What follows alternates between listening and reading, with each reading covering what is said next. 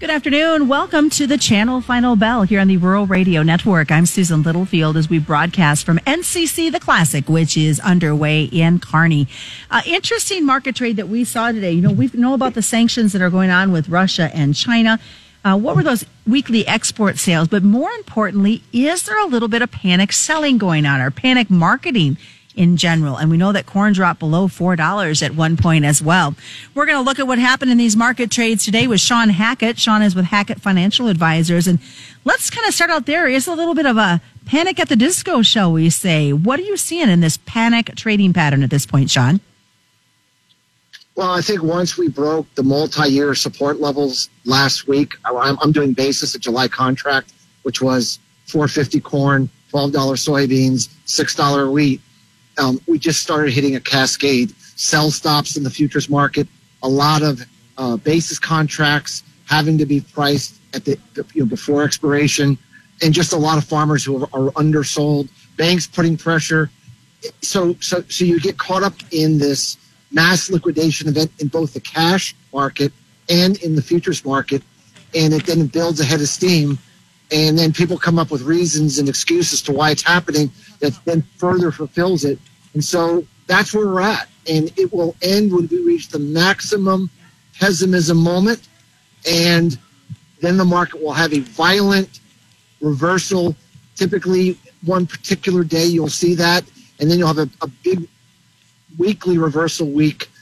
That's what you kind of need to see, that the pressure's off.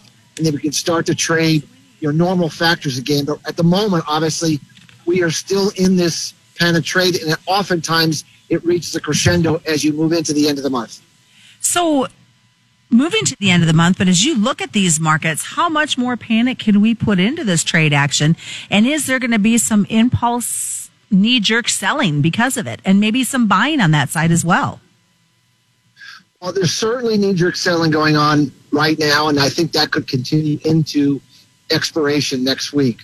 The knee-jerk buying will occur, Susan, the second the market has a violent reversal and everyone thinks that they missed buying the bottom. A lot of the hand-to-mouth buyers are going to start getting some extra coverage in a hurry, and everyone's going to rush in to try to secure, cheap corn and cheap soybeans that they feel that the best is past them by. Right now, hand-to-mouth has been a winning strategy because every week it's been lower than the week before. And so we need to be on the lookout for that day or that week where we get that big reversal, because then you get the flip side. All these speculators that are record short as a percentage of open interest will want to buy back in as well. So you talk about the drop in what we're seeing, and I think we saw a little bit of that today in the corn market when it set a new low below $4. And I think a lot of folks thought, we're not going to see corn drop below that $4 level at all during the month of February. Well, putting a 3 handle on the corn market, if you wanted to maximize the panic in the marketplace, putting a 3 handle on the nearby corn contract, that sends shivers down every farmer's spine to see a 3 handle, which, as you said, no one was anticipating seeing it, this early in the season or even at all. And you asked about downside target potential. If you go basis the July contract, there's possibility. These are just possible extreme targets. $4 July corn, $11 July soybeans, and $5.25 July wheat are what I would consider to be extreme downside support levels that you have to go back multiples of years to reach. Not that they have to be hit, but that's where we could go in a maximum panic moment. And if you just look at where those July prices are, we're not too far away, from hitting them. So let's look at the flip side of that, because obviously we see corn drop to where it has, and we've seen some lower soybeans. From a livestock perspective, do they take advantage of this drop, or should they be taking advantage of the drop that's taking place? Any livestock producer that's been eating $6, $7 corn and $15 soybeans for the last several years, wondering, are they ever going to get a chance to get their economics in a better alignment, are now have an opportunity to do something smart, to do something that makes sense, not only in the near term, but in the long term. And no, we don't know for sure, is today the bottom, is next week the bottom. But as a livestock producer, you need to be starting a program of increasing your coverage, adding to your upside protections, and making sure you don't let these economical prices slip away. Because what we've noticed, certainly since 2020, we have a lot of volatility in the marketplace, up and down, and I'm not believing that the upside volatility is over, that we are going to see that come around again. And you don't want to be a livestock producer that's been handed some incredibly economic prices and say, I didn't take advantage of it when I finally had an opportunity to do so.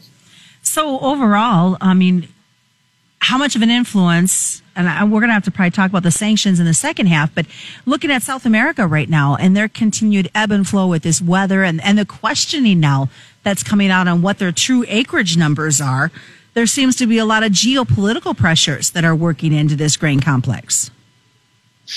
Well, we've talked about this before, Susan. Geopolitics is going to be a big driver for the foreseeable future. We're in an escalating geopolitical cycle. Sometimes geopolitics is upward volatility when we had the invasion of Ukraine. Sometimes the geopolitics can be negative if you start putting sanctions and you start worrying about trade wars redeveloping like we had during 2017 and 2018.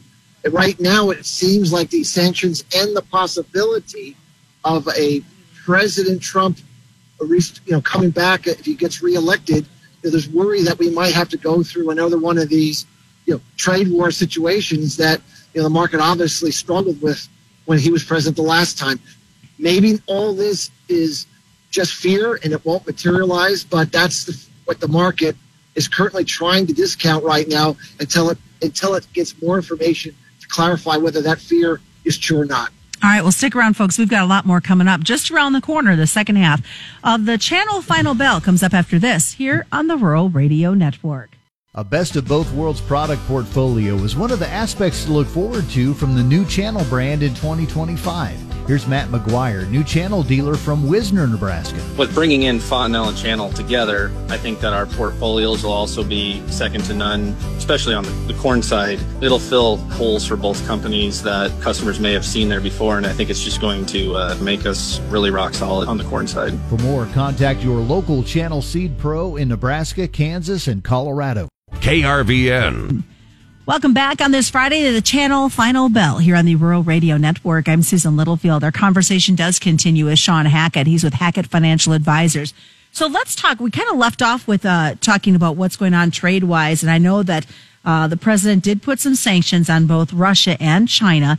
Having said that, it was interesting from a petroleum perspective, but then we see the way the dollar reacted and how fast those grains markets reacted to those sanction possibilities continuing beyond the short term that the president's put in place.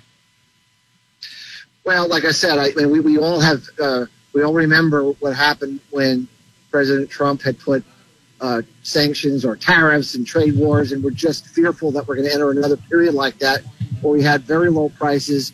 We needed government subsidies to survive, and it just seems like President Biden sees this as a political vote getter to go attack Russia and China, and he's going, at least going into the election, that's going to be his policy. Now, whether he follows through on that, if he gets reelected or not, is another story. But certainly the market is very fearful that if we lose these exports for a more extended period of time, then the U.S. is in a serious situation of overproduction domestically, unless we have a really bad crop problem, which obviously is not the best solution to taking care of an oversupply situation. You'd rather have it come from demand.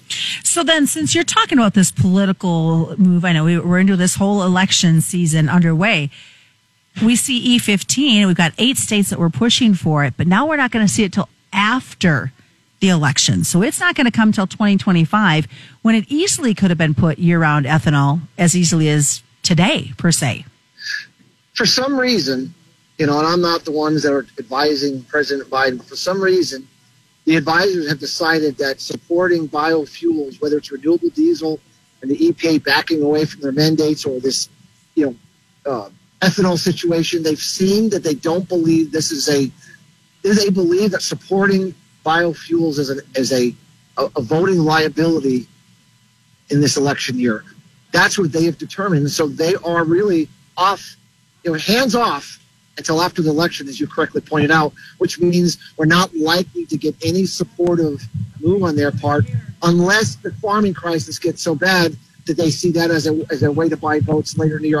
I know it sounds horrible that everything we're talking about is buying votes, but unfortunately, the way our politics work, that's what happens in an election year. All right, we got to switch gears and take a look at what's going on the livestock side of the trade action. And let's talk a little dairy action that's going on. I know that there is a reminder going out to dairy producers to enroll in the dairy margin coverage beginning here February 28th next week. What are your thoughts on what we're seeing within this dairy complex? The big thing is production globally is going down. Production in the U.S., I think, has been down now 6 or 7 quarters in a row. We're seeing GDT auction price, which are international cash prices that come out every 2 weeks, and we've seen 5 straight price increases, the last one being the largest. It looks to me like demand is finally exceeding the supply of milk.